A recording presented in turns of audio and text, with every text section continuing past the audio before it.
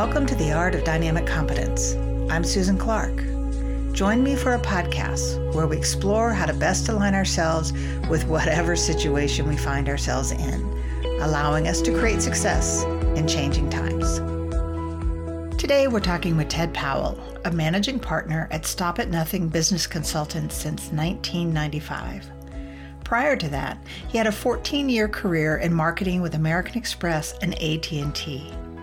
Ted takes a very personal approach to his consulting, working with his clients at both the interpersonal as well as the intrapersonal levels. Ted is a great writer and has some interesting blogs posted on his website. He is also an experienced speaker, challenging business leaders to conquer their fear of the unknown so they can tap into new innovative solutions. Ted presented a TEDx talk titled When Your Mind Works Against You and has received over 400,000 downloads. If you want to check it out, we've linked Ted's TEDx talk to his podcast page on our dynamiccompetence.com website. In this current podcast, we'll explore elements to successful change from Ted's experience and wisdom. Tom and I will then use our dynamic competence perspectives to dive deeper into Ted's excellent work. Well, Ted, welcome to the Art of Dynamic Competence. Thank you, Susan. It's great to be here. Glad to have you. You've had a successful consulting business for quite a while. How did you get into this? Well, it's interesting because prior to this consulting practice that I've been part of for the last 26 years, I actually had a 14-year career working in the credit card business for AT&T and American Express. I never envisioned that I would be doing this kind of work, but a series of experiences led me to this, which I'll get to in a moment. But if you go back farther than that, the interesting thing is that if I look at what I was really interested in college, it was sociology and psychology. And that's what my heart was saying, but my head was saying, you can't major in those things because you're not going to be able to earn a living. And the left side of my brain was saying, therefore, you need to major in economics, which I ended up doing and then getting into marketing and business. But then 14 years later, I fell into a career that actually marries and merges human psychology with business. So for me, I was able to experience the best of two things that I really love and appreciate. Oh, wonderful. And do you mind talking a bit about how that transition happened? You know, what was the shift for you as it began to change? Yeah, there were a couple of things that happened. One was promoted into a VP level job where I had significant leadership and management responsibility and very little training and experience. So I found myself a bit in over my head. And then also working for AT&T, Universal Card at that time, we were really challenged with a lot of interpersonal dynamics that were strained. We had a parent company and a lot of people there that were a bit resentful of some of us that were coming in from the credit card industry. So there was a lot of us versus them dynamics within the organization. And then to add to that, on the personal side, I had just gotten married, and in a 5-year period, my wife and I created 3 children. So I had a lot of life change hitting me very quickly. Yes. And a very low level of awareness. And so I started to experience a lot of stress. Fortunately, I was able to meet some people in my life who could help me reframe all of that and understand that stress is all about how we choose, consciously or unconsciously, to experience our life circumstances, rather than the circumstance itself. Correct. Well, I was really interested in the organization that you've been working with and how you organize into kind of 3 levels of organizational dynamics.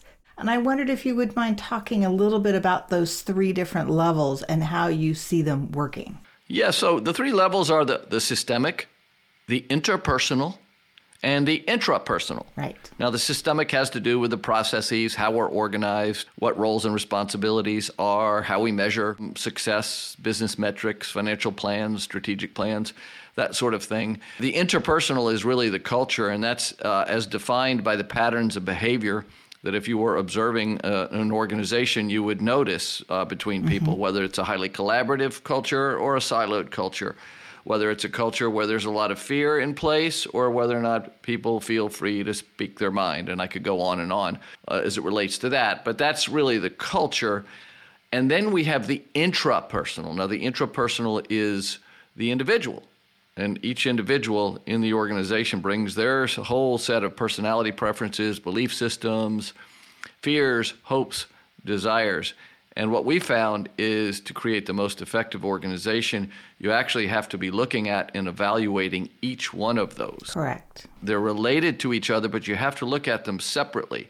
And it's really easy and comfortable for us, or more easy and comfortable for us, to flock to the system if something isn't working well and saying, well, the system must not be functioning well, or the systemic, so let's create a new process, as opposed to saying, is it really an issue with the process, or is it the culture and the people that may be unconsciously undermining the process? And we help give people the tools to be able to see all of these different things so that they can find the correct root cause of whatever the challenge or opportunity they have, and focus on fixing that rather than fixing the wrong thing. Right. And you mentioned that it's about, people spend about 90% of their time focused on the systemic issues, the process issues that are in place, correct? That's right.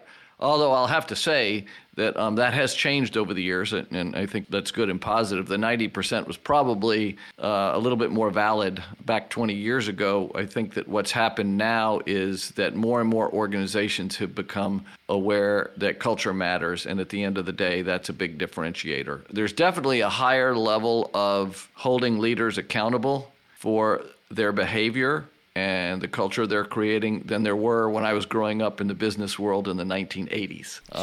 Sure. We are seeing a shift, and that's been very gratifying to us, because that's typically when we get called in, is when people need help with all three of those levels. We don't really do the process work, we do the culture work. Sure. And as you deal with this culture work in this interpersonal space, they clearly know there's a problem. They've called you in. They've called you in because they know it's more than just process. How do you help them see what the underlying cultural issues are? So first, it's very, very important that I and me and my business partners establish a trusting relationship up front, because typically at some point we're going to have to deliver some news and information that they may not want to hear. Mm-hmm. And if they don't trust our motives, if they don't trust that we are there to help them be successful, then it's going to be difficult for us to deliver that.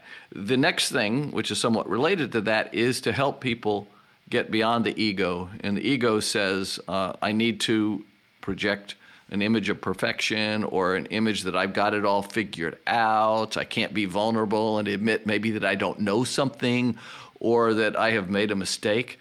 So we have to figure out a way to give people tools to break that down. That's number two. And then number three, when the table has been set in that way, then we go and we talk to employees, and we have a data collection process that we use to bring information to the leaders in a very thorough and descriptive way, which can sometimes be hard-hitting and uncomfortable. Mm-hmm. But at the end of the day, it's very liberating, because now they have the information they need so that they can make whatever improved choices they need to make as a leader in an organization. And then we help them, once we've provided them with that information, with here's some ideas and some things that we have seen work in terms of how to make some of those changes. So those are really the steps that we use to create the kind of results that we like to see. Great.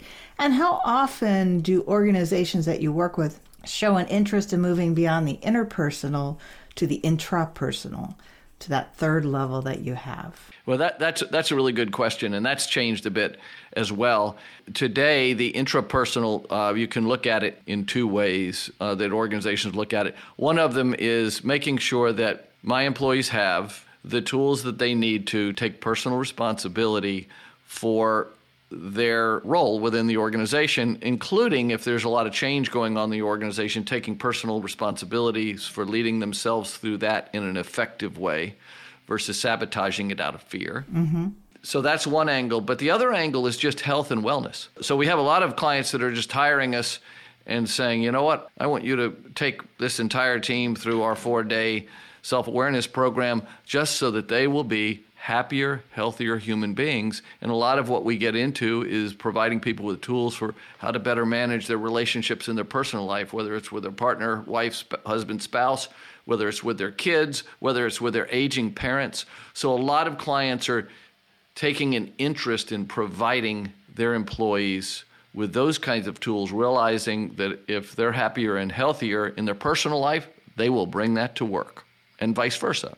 Sure. I think everyone's seen that, the difference it makes when you have a group of people who are feeling balanced and have the ability to focus on other things than work when they need to. And it makes a huge difference. And I think it's being encouraged more and more. And as we come out of COVID, I think it's also going to be more of a demand. I mean, we've survived a lot of juggling over the last year or so. No, that's a good point. And I think a lot of people have learned a lot of those kinds of things during the COVID era that will create a shift in how companies function. Well, I was also interested in how you really help organizations deal with change. And I noticed on your website that you have 4 stages of organizational change that you talk about, you were blogging about. Would you like to talk about those 4 stages? Because I think it's a nice overlay on this basic organizational structure you have of systemic, interpersonal, and intrapersonal. Then when you look at change happening, where you start with denial, there's an emotional component, there's acceptance, and then ultimately commitment. Would you like to walk our listeners through that? Because I think it's a nice description of how change actually happens at the personal level that creates organizational change. Right. So the tool that you're talking about is probably one of our most popular. I do a lot of keynote speaking at conferences, and I have a list of topics that I present the organizer, and 75% of the time they choose change. Mm-hmm. And one of the reasons is because this particular tool really gives people an ability to understand the human side of change. It helps us to understand and anticipate some of the obstacles that can come up, particularly related to the interpersonal and the intrapersonal that we talked about a little bit earlier. And it also just gives people comfort that, hey, you know what? When we're in the most challenging stage of change, which is the emotional quadrant, that I know that it's normal and natural to have these kinds of emotional experiences. And being able to understand that means that people will be more able to recognize, honor them, let go of them, and then move forward. It's when we aren't paying attention to them and we stay stuck in them and we don't know that we're stuck in them that we run into problems. Right. So the 4 stages of change are denial first, emotional second, hopeful acceptance third, and then commitment is the 4th. And, we like to say that you need to anticipate that there's going to be a dip. I call it anticipating the dip. That's a dip in morale and productivity. And so you don't want to avoid and resist that reality, but what you do want to do is be prepared to do certain things to get people through that emotional quadrant as quickly and gracefully as possible. Can we talk about the denial first? I'm fascinated by the denial piece as a starting point. Right. And so the denial is part of our instinctive basic human nature, deny the need to change. And it has to do with the fact that change brings about discomfort. It brings back a certain amount of emotional pain. We as human beings are wired to move towards pleasure and away from pain. And so that's one of the reasons why there can be a knee-jerk reaction to resist it. And what I like to tell people is you need to be honest with yourself and asking, are you resisting this change because you are in a mindset of being a healthy skeptic, or are you being a cynic? And I find that helps people. And then we'll define what a healthy skeptic mindset is like, experiencing it inside yourself, and then what a cynical mindset is like, experiencing it inside yourself. If we do that, then hopefully people will still be able to challenge the change, because you do. I mean, you want to have an environment where people are collaborative and they're challenging and they're going, well, I'm not so sure about this, but you just want them to be doing it for the right reasons. And as part of that denial phase, getting them to understand that they have preconceived unconscious assumptions about the situation that they're unaware of? Is that a bit of what you're doing, is raising the awareness of what their assumptions are? Absolutely. As a matter of fact, a number of years ago, I worked with 2 companies that were emerging together. One of them had been around for a long time, and they were very process-oriented. and the other one was very, very entrepreneurial. So if you were to dig into it deeper, one had a bias towards we've got to put together a process and bureaucracy and rules for everything, and then the other one said we don't want to be bound by any rules. Right. You can imagine how difficult it was for them to come together and agree on a particular decision or process. So I had to help them understand that they each, based on their past experience and what they knew was successful for them, were going to need to check those biases and be aware of them, because what they were trying to co-create together, neither one of those two groups had ever been there before. And to be able to use your experience in a healthy way, but not be attached to it in a way that's no longer relevant for the current situation. Right. So you've gone through this awareness generation, and at that point you've been able to kind of address some of these emotional issues that are arising because of this conflict that's there. And you're working with them to begin to understand that that's okay, that's part of the process. And you're getting them now to begin to move through the next phase. So they're using those emotions as kind of the cue. And now you're moving them into this more acceptance phase. Is that correct? Mm-hmm. And what does that acceptance look like? Well, the acceptance phase is one, I like to describe it as cautious optimism. It's not like commitment where you're able to clearly go and spike the ball in the end zone and say, yes, we made it, we did it. There's still a little bit of uneasiness, and you can actually backslide a little bit. I mean, there could be, a mistake or a setback that comes up that causes people to backslide. But you're having a few more good days than bad days. And when I say that is bad days would just be where the new system, the process, the change still seems to be faltering more than it's succeeding. So there might be a feeling of frustration.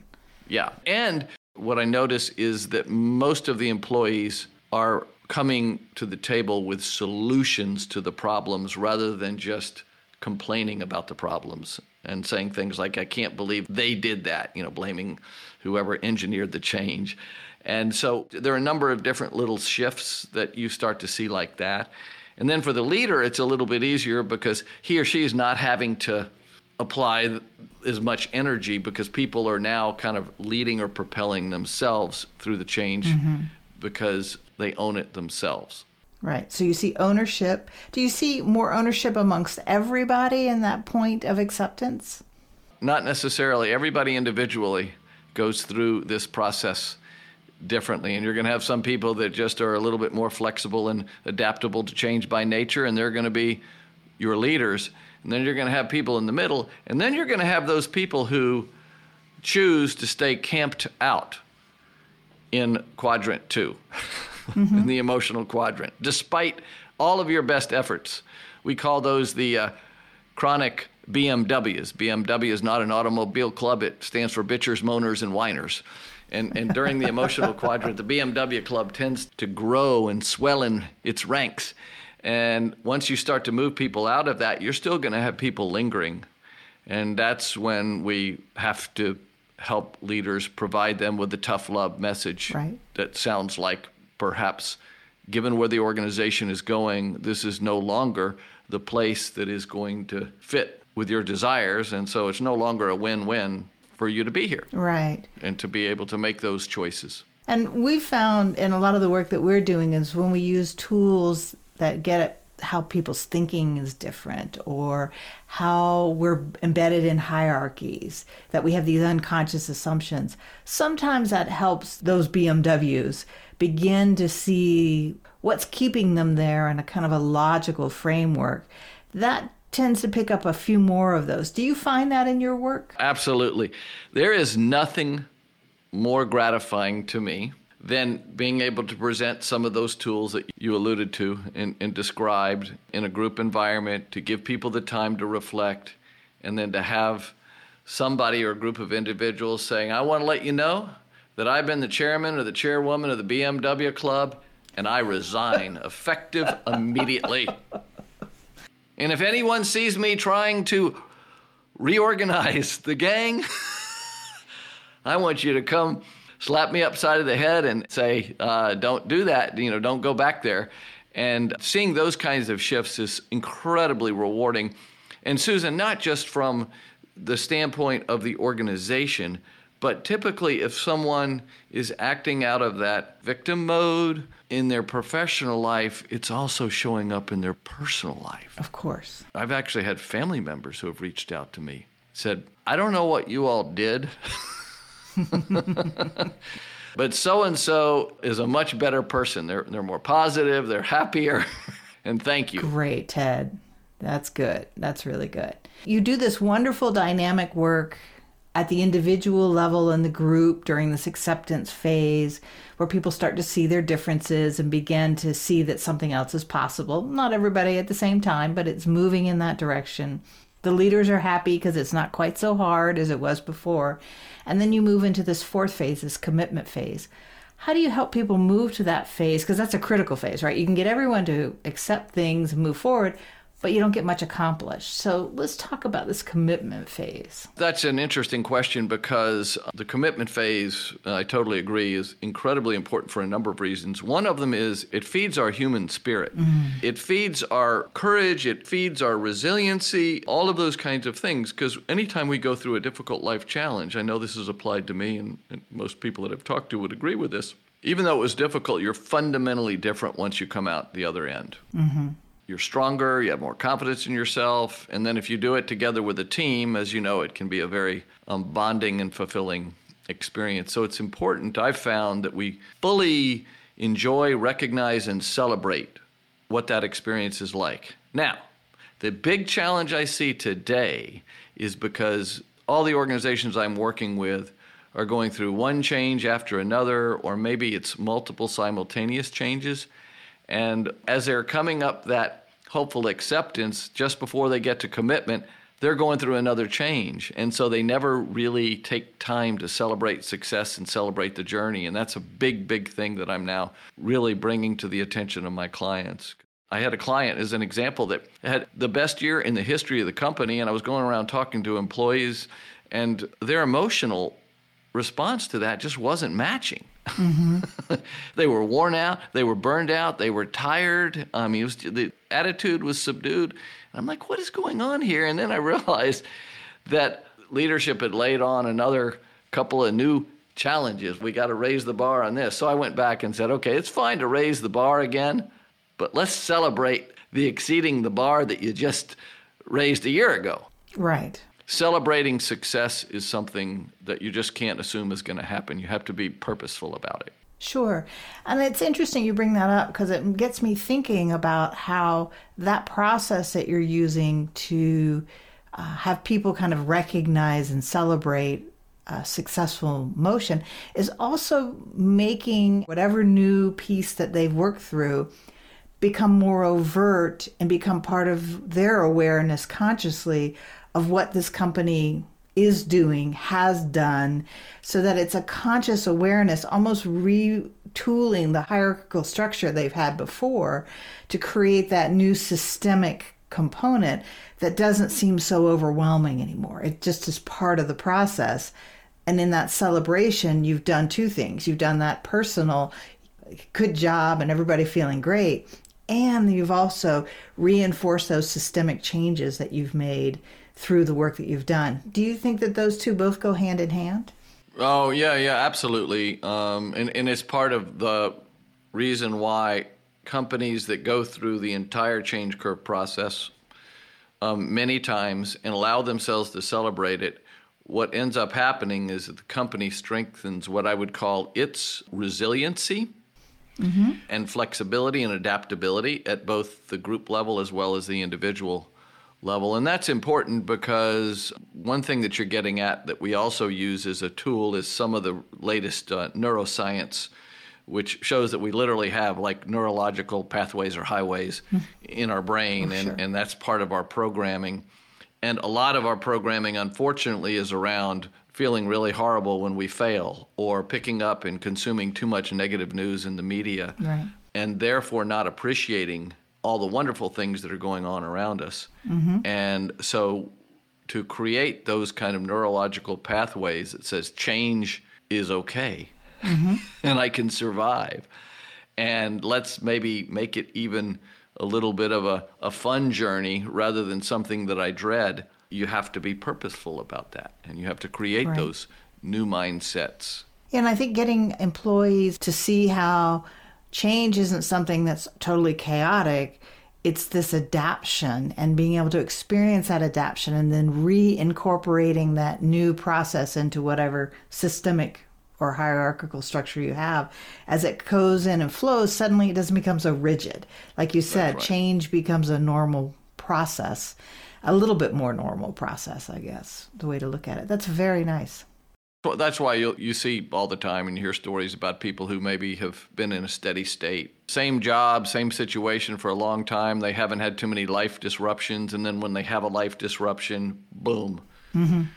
All of a sudden, they fall down, and they fall down pretty hard. They go pretty deep into the abyss. I think it is important to allow ourselves, and sometimes we have to push ourselves out of the comfort zone just so that we can develop that muscle if it hasn't been developed in a while. Right. Well, that's wonderful. And I think the work that you guys are doing at Stop at Nothing is great work. And I can see why you guys have been so successful over the years. I'd like to kind of shift over and talk a little bit about your TEDx talk that was titled When Your Mind Works Against You. Mm-hmm. I was quite interested in that, and I think it's a nice segue from the work that you've been doing in your consulting. I wanted to ask you a little bit about when your mind works against you, who's that you that you're referring to? Mm-hmm. So for me, and I'm sure you might get different answers from different people. Sure. For me, and what I've come to understand about myself and others that I've worked with and talked to about this, is the you is your true self, your authentic self, the part of yourself that can observe your mind rather than get caught up in being your mind and being your thought. You know, I'll describe to somebody when they look at me and go, what the heck does that mean? I'll say, well, have you ever heard a song on the radio? And then all of a sudden it keeps playing over and over again, and you because you like the song, but then you get tired of it and you start to say, you know, knock it off. I can't get this song out of my head. Well, it's that aware, authentic self that noticed that your mind had gotten hijacked by playing that song over and over again. Well, if you can apply that, if we can apply that to a negative pattern of thought that we have, a conspiracy theory, that we might have picked up and that we're dwelling on, and to be able to pull back and go, is that true? You know, is that real? Maybe I shouldn't buy that yet just because I heard it on, you know, XYZ News or whatever it is. Right. So being able to separate our true self from the reactive mind is a very, very powerful. You know, we use that language of your intentional space, an intentional perspective. Will Roger, in one of our earlier podcasts, talked about it as the observer. Yes. That the observer arises. Will's a gentleman that we've known for years who's also one of the founders of Burning Man, and he actually lost his memory.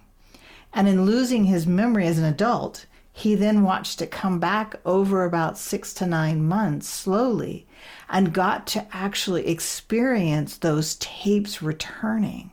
Yeah. And he began to see that in a very intense fashion, how it was changing his behavior, his perceptions, everything changed. And he originally, when he first lost his memory, he felt very happy and in bliss. He was in pain from the accident, but he felt much more blissful. And then as the stories came back and as the memories came back, it all shifted, and he started to feel, just like you said, that dis-ease. You know, you get caught up in whatever it is that's going, and that tape keeps playing. And that gave him an incredible insight into how we need to stop it. Yes. And how to go to that place of awe. In his mind, he calls it going to that place of awe, and then having that observer come up and give you a little bit of that distance. That's a wonderful story. I would imagine that when they did start to come back, at least he was now more empowered to be able to sort of recognize and discern which of those tapes are going to serve me well and which of those tapes are not, so that he can reject the ones that are not. And I was so fascinated by it because I know as children we do that, but we don't have the cognitive awareness to understand what's going on, where he, as an adult, did. And to make those choices in those tapes is a fascinating idea. So I'm quite intrigued with that process as it goes through. And I think you're right. It is that authentic self that our mind sometimes takes us awry. So I think that's very good. You also talk about in that TED Talk through the kind of conversation about the drunken monkey, your mind when it's out of control. And you talk about negative information and the impact of that. And given in today's world where there is just so much negative information, would you like to talk a little bit about how you see the work that you've done really enlightening this understanding of how we deal with negative information? Well, yes. I mean, when I did the research for the talk, which was actually done 5 or 6 years ago, I went and found that since 1986, up until when I did the talk in 2005, we were exposed to 5 times more information every day. And then if you compare it back to 100 years ago, it would be many, many, many multiples above that. And then really just started realizing there has not been a time in our human history where we have been exposed to so much information. And a lot of people will say, a lot of brain scientists will say that our brain has not evolved to be able to catch up with that and to process that. And so that then puts us into it, whether we're aware of it or not, a state of overwhelm. And then when we're in a state of overwhelm, that triggers fear, and then the fear starts to cause us to do some things that are not so good in terms of how we're using that information, such as creating labels for other people, creating a us versus them dynamics, looking at things in very black and white terms as opposed to understanding that most decisions and most information has a lot of shades of gray. And to understand those shades of gray, you have to take the time, you have to dig into the issue, you have to listen to other perspectives and other points of view. So that's my biggest concern for our society right now, particularly some of the polarization that we have and inability to get on the same page to solve some of the problems that we have is concerning to me. And I think that's our big challenge as human beings. So what I'm hearing you say is as we're exposed to more and more information, it's overwhelming us and making it harder for us to focus more deeply on one piece. And the result of that is that we go back to these internal assumptions that we carry inside of us, these hierarchies, these systemic, what we might call inequalities, what all of these deep-seated components and assumptions of who we are, and we just grab onto that and hang something on that tree and call it a label, and that's what that is, and then we move on to the next piece of information that's coming. So it's done in a very unconscious way. Is that what you see it as? Exactly. No, you describe it very well. Very much lined up on that. And the way I describe it in my talk, when I did the research, the drunken monkey is a metaphor for that reactive mind, the mind that goes into that fearful place. And it really has to do with an old Buddhist notion of the monkey mind, which is bouncing all over the place, highly distracted. And then the drunken part is when it becomes toxic, and then it's feeding us lots of negative different thoughts. And I had this in the presentation, and a lot of people have shared with me they felt it was helpful, that the drunken monkey, or that reactive part of the mind, basically craves clarity, simplicity, and certainty. Clarity, simplicity, and certainty.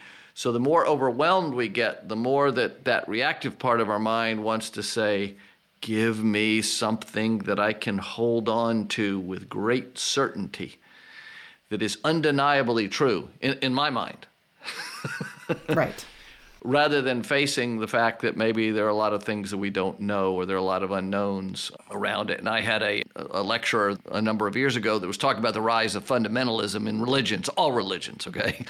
And basically said that it's because there's so much change going on, people are overwhelmed with so much information that their mind wants to grab onto something that somebody will tell them is positively, undeniably true. And don't take that away from me. Right. Take it away from me, then I have to face the fear. I happen to feel that facing the fear and getting rid of that is more helpful to us. And that was really the basis of my talk, was when my wife was diagnosed with breast cancer, and I went into a state of fear, and I was not paying attention. I was not being aware and intentional. So I started to overanalyze the disease, went well beyond what I needed to try to understand it, to try to look for some kind of certainty as to what was going to happen to her. And a very wise oncologist challenged me in that moment and said, you're not getting any more answers than what you have. Good. And his words was, you need to get closer to God. You need to develop your courage, your inner strength, so that you can face whatever is going to happen to you, including losing your wife and the mother of your children. Well, since this podcast is really about this art of dynamic competence, and I think you've demonstrated it multiple times in this interview, how would you talk to our listeners about doing their own work? So they don't have a consultant that's come into their business, but they also are in an environment that is changing and it's not always easy. What would you recommend for them based on all of your experiences? So I'm going to put a headline on it, and it's a common, maybe even overused notion, and that is, practicing mindfulness. And, everybody's like, oh, mindfulness, what is that? So on and so forth. But it's really being aware of the way that you are experiencing life, particularly on an emotional and cognitive level, and how you're interpreting your experiences of life. Number two, taking responsibility, personal responsibility for the quality of your physical, emotional, and mental life. We cannot control what other people are going to do to us or what circumstances are going to hit us next week. Mm-hmm.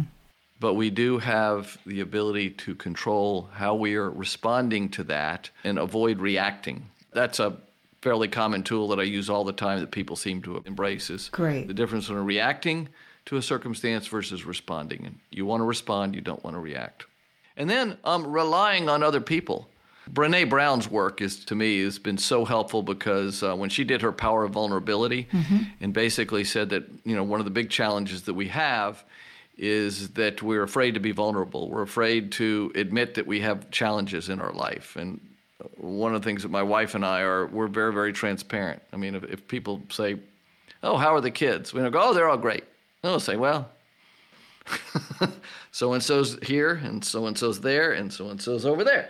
And we talk about that. And what I just realized is it just invites wonderfully deep conversations and connections and relationships. And I do believe that we are pack animals that have survived because we're in community with each other. We used to need to be in community with each other to fight off predators every day. Now we need to be in community with each other to provide the kind of emotional support to deal with, all the stuff that's going on in the world and the change that we have.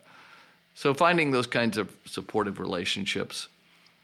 Practicing meditation is really important because to me that's what allows you to have your mind slow down so that you can see these things that we're talking about so that you can be liberated from them. Wonderful. Those are great suggestions.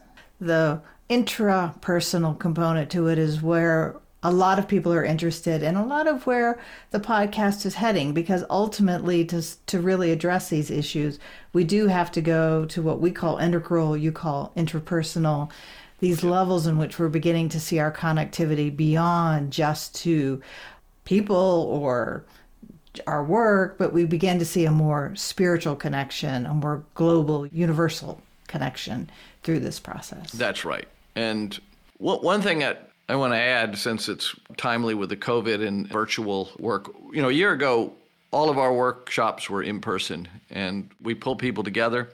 We create an environment where they can open up and share their life stories with each other in a vulnerable way, as I was talking about earlier. All that got shut down. We were forced to do it virtually, and we have done probably 30 to 40 virtual workshops, and it's been amazing to me. It's really been quite surprising, particularly in the Zoom environment, how much people have opened up with each other in that environment and how it's been godsend for a lot of people because they've been cooped up at home and now they can come together and share their personal stories with other people. So I do feel that at the end of the day, in person is still going to be probably a slight advantage to it. But I found that having conversations, even like this and some of the sharing that we're doing here in this environment is really, really going to open up the opportunity for people to grow and develop as a group. And hopefully people will spend more time talking about those things rather than just turning on the nightly news, which of course is developed and programmed to trigger our drunken monkey.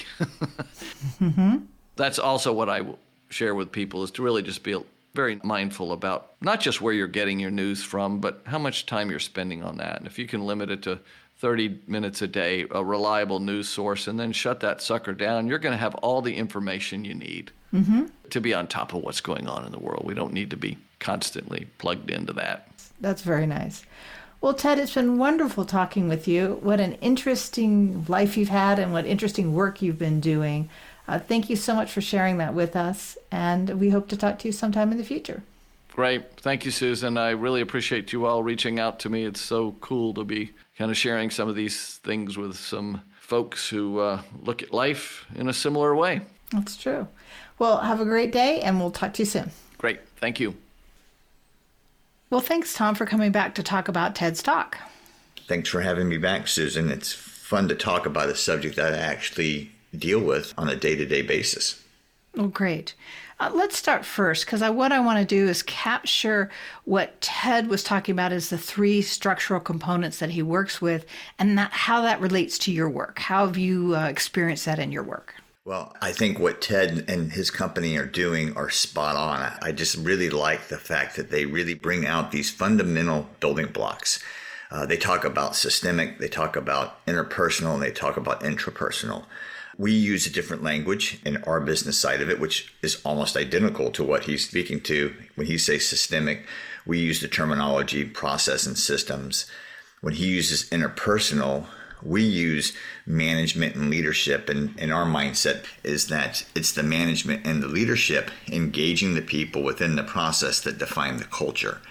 Right. And then lastly, he talks about interpersonal, which is the people. Absolutely. It's the people and their mindsets and behaviors and how you engage those people, both through the leadership and management, and also how the people are engaged in the process. Oh, great. And then, Tom, what I want to do next is take that structure that they're so effective at engaging and overlay a little bit more complexity to it by saying, okay, from what we work on, and especially with what I'm working on, we have the ability to look at each one of these structural components that Ted brings up from either an instinctive reactive perspective, an intentional perspective, or an integral perspective. And as we look from those different perspectives, we actually see quite different things. And I'd like to spend some time talking about that because I think it's a nice connection to kind of explain more what we're doing with this umbrella of dynamic competence. Yes, Susan, if you think about it, and we'll take the easy one. It's the one that even, as Ted said, everybody likes to latch back onto is the process and system side.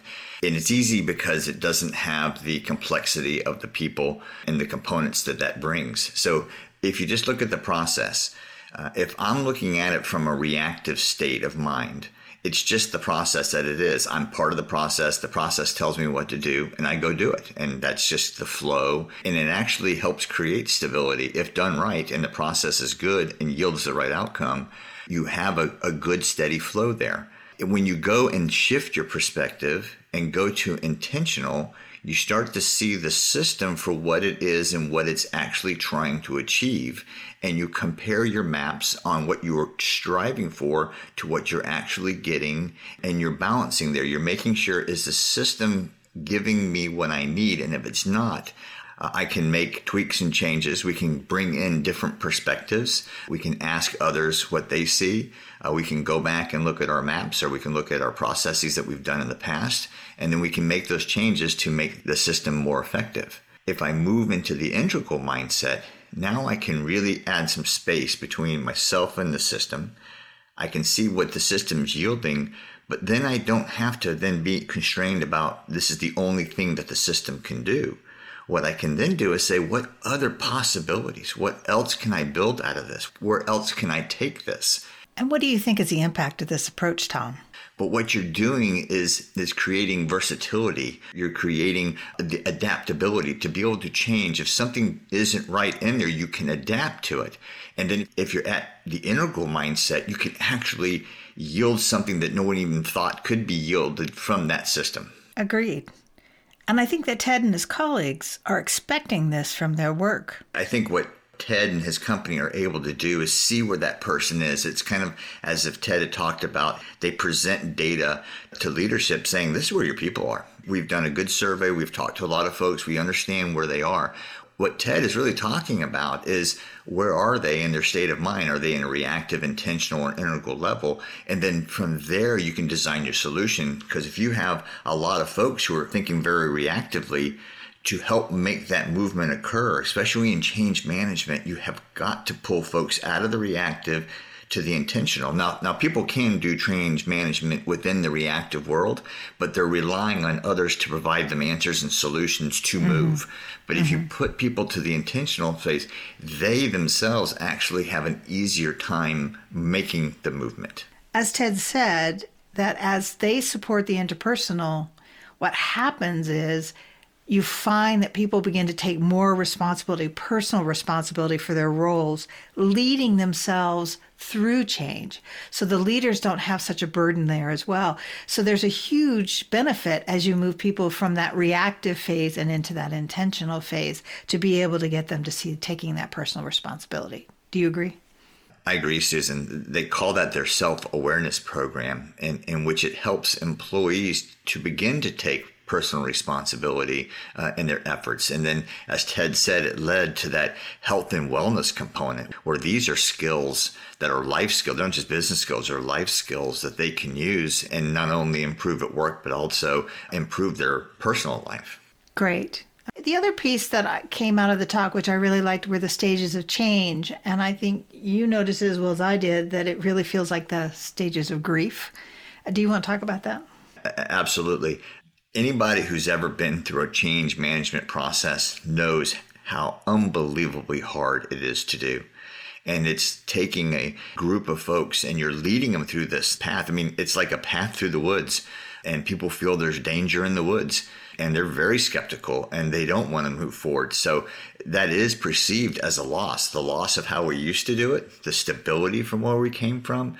And that loss generates the same exact feelings you talk about when you talk about grief. And you really get into that, denial phase, and then you get into the resentment, then depression, then finally you start to have the acceptance.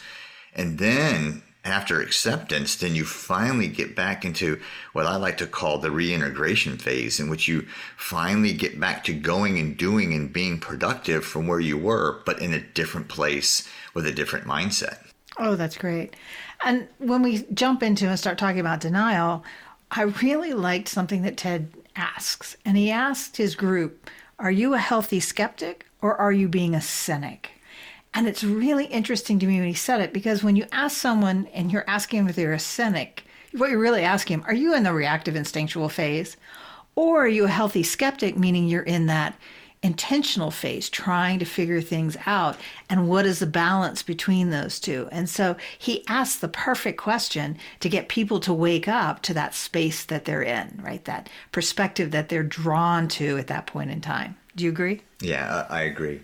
Again, it's the balance between the skeptic and the cynic, and helping to bring the cynic over to becoming a healthy skeptic is a skill that facilitators have to master, because you will always have the cynic. I agree. It's not just moving the cynic. When you get into this emotional phase of the change process and begin to move into the acceptance phase, it's hard on everyone, including the business leader. Everyone is feeling this fear and uncertainty. The business leadership must understand this is going to happen. I mean, there is no ifs, ands, or buts about it. It's going to happen, and don't lose faith. I've seen projects happen where we hit one bump in the road and they're like, don't want to do it, we're going back. They don't continue on the trail through the woods. They stop immediately. And I have seen that multiple times happen. Yeah, it's what Ted was calling the BMWs, the bitchers, moaners, and whiners. They come up in that period and they just take over. And as he says, their ranks swell during this period. And as you know, those folks are the ones that if you can make the transition, make the biggest difference. Do you agree? Yeah. This fella named Grimmer, who was from Newton Harrison on the Green Heart Project, he's going to be infamous in our podcast because we keep using him as the example. But it's about the person who's the naysayer. Now, granted, it's great to have folks that are going to transition with you and they're already on board and they're moving and they're going to be great, leverage to help continue to move forward. But I will tell you, some of your staunchest allies will be those that actually have the change, that where they were completely against it, you worked with them, the light bulb came on, and they can see the path forward. They become unbelievably strong advocates for you. Absolutely. And then as you go from emotional into acceptance, it's what Ted calls cautious optimism. It's what we all experience as human beings as we go through change. You start to develop new habits, new neural pathways, new ways of responding, but it doesn't go smoothly. It's not linear. You'll always have times where you fall back and you have to pick yourself up and move forward again. And that acceptance phase has that, the way he describes it, I think is so valuable because it has a way in which it supports us not being perfect, not making these transitions completely. It is an ebb and flow that we have to wander through. Have you found that in your work? Absolutely, Susan. And I think another key component here is this is the time in which leaders need to understand that they're going to have to put a big effort up front, because when they do this, they're able to engage their employees, they're able to build them up, but then their employees are able to then move forward with it. So it's not just all the effort of the leader, it's now being transferred to those who need to get it done on a day-to-day basis, and they start doing it. So then that frees up time for the leader to focus on other things and more back to visioning and driving. But it's going to be a heavy upfront effort. It's going to require a lot of attention to ensure that everybody's feeling safe, that they're moving forward, that they're being productive, they're working through those ebbs and flows, and they're not getting frustrated. And it's a burden on that leader, but now he's able to move forward, pass the ball, and off they go. Right. And of course, that happens at the personal level as well. As we go through this personally, you have to really stay on top of it and maintain your practice and continue to consistently reinforce it during this time so that as you make it through this phase and you have developed those new neural pathways, those new ways of responding, then it becomes much easier. So this is a time that's dangerous, that you don't end up making that transition the way you want to. And as he pointed out with BMWs, this is a time you have to work with some leaders on hard talk. Some people aren't moving out of BMWs and the organization's changing. That may not be the place for them anymore. It's a really critical time. And then after you've gone through that time, you get to what Ted calls this commitment phase. And what I liked about the commitment phase and how he was explaining it was this combination of people celebrating that they've done it, and what we talk about, which is you're reinforcing those paradigms. You're at the personal level, you're building new neural pathways, you're thinking about things differently. And at the organizational level, you're rebuilding your hierarchy. You're creating an entire new system to work under that starts to become, as Mom would say, you become unconsciously skilled. And agree, Susan. And I think another key component is as Ted had said, he's seeing more and more organizations go through change after change after change, which should then tell the leadership that we need to build change management within our day-to-day so that we're preparing our people as new things come up, as new situations arise. Are we giving them the skills, the resource, the training to be able to adapt to those new changes that are coming and make life a little bit easier? It helps in creating flexibility. It helps in creating adaptability, resilience, stamina. Those are the key parts that will be built into your process when you focus on getting change management as part of the day-to-day. That's an interesting point, because what I also heard in what Ted was saying is he would have to go back to leaders. So they're in the middle of another big round of change. People are feeling disconnected from it. They're feeling exhausted. And there's two things that can happen, I realize. You can say, look, slow down your change, right? Don't try to do another thing. Or what you're saying is the more intentional approach, which is now we're in a change environment that's continually changing. So let's build some structure intentionally that allows us to not be stuck in one hierarchy, one structure, and reacting to that all the time, and then having to go through a full change process. It just smooths the curves. You're still going to go through that.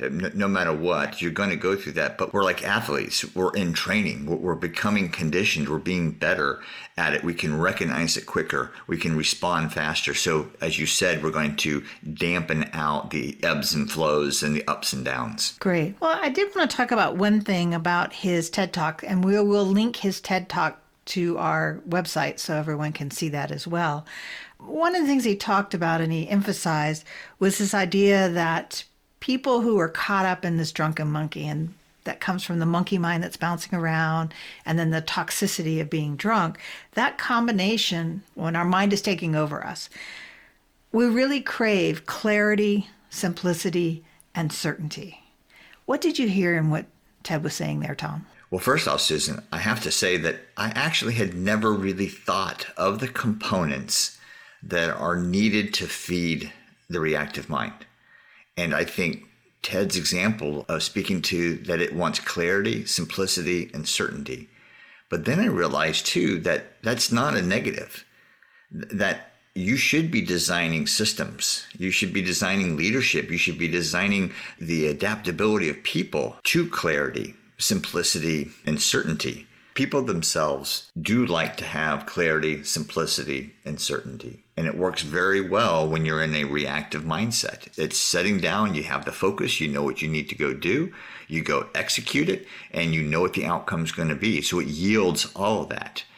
But if you think about it, if you're in a world in which that becomes poorly managed or is used in the wrong context, such as it's becoming a manipulation tactic as opposed to an outcome that is favorable for others, that can cause great harm. And so at work, if we aren't intentional about how we build our systems and how we manage our people and how we focus on the mindsets and behaviors, if we don't do that, the system itself or the process itself will start to degrade and create that unclarity, become complicated, and lessen the certainty of the outcome. So what I hear you saying, Tom, is that when you're working with people who are functioning from reactive, instinctual perspectives, when you're creating work environments for them, you want to make sure that they feel clarity, simplicity, and certainty in what's around them. No matter what's going on in the world, those three things are there. And that as you move into this intentional space, part of what Ted is proposing in the structure that he does and the way he works with people and he gets them to understand these stages of change is he's beginning to create clarity, simplicity, and certainty around the change process. So people have things to hang their hats on that are not just about a clear process here, but it's also on being clear that change is going to be coming in a consistent fashion every 3 to 6 months. We're going to have to make some adjustments. And you're creating a space that acknowledges the change is coming and acknowledges these 4 or 5 steps that he's using to get people to go through that process of change easier. Does that capture what you were trying to say? Exactly. Because that actually is your goal. And what he was using those in reference to things such as the news coming in or other information that is kind of trying to hijack your thinking and where you're going. And it masquerades itself as clarity and simplicity and certainty, but it's feeding you an underlying message that doesn't resonate with the people. It sounds right. It feels good. I'm hearing it. But in the end, it almost gives me nothing. So what I'm hearing then now is that if you don't provide some feeling of clarity, simplicity, and certainty at whatever perspective you're working from, whether it's reactive or intentional, integral we're not worried about because an integral perspective embraces all of that. But in those two, you have to create that component. In the absence of creating that component, you will find it somewhere. And so wherever you find it, as Ted points out, can be very negative. And as you just mentioned, takes you nowhere. You can be getting information that is really way off the mark. It's not accurate. It's whatever, but it's appealing to you. And like we learned in Lucas Mulliman's talk, if it kind of reinforces what you're thinking, you're going to gravitate and make that shift to there because that's giving you clarity, simplicity, and certainty. That's probably the feelings you have as you consider these different guesses around you as you're working through that process. Yeah, agree. There's an old saying that says in the absence of information, people are going to make it up or find it, and they'll take it from anywhere. So in a business, if you're not communicating well, we used to say in the military, the rumor mill will take off. And we will invent all types of things to fill the void in. And that's why it's so incumbent upon leadership to be mindful of that. And if they're not providing a good dose of what clarity and simplicity and certainty is and where we're trying to go, and it's for the right reason, and it's healthy. I always use the visualization on I'm hungry. If I eat junk food, I feel full. I have solved the problem. But then what do I feel like later on?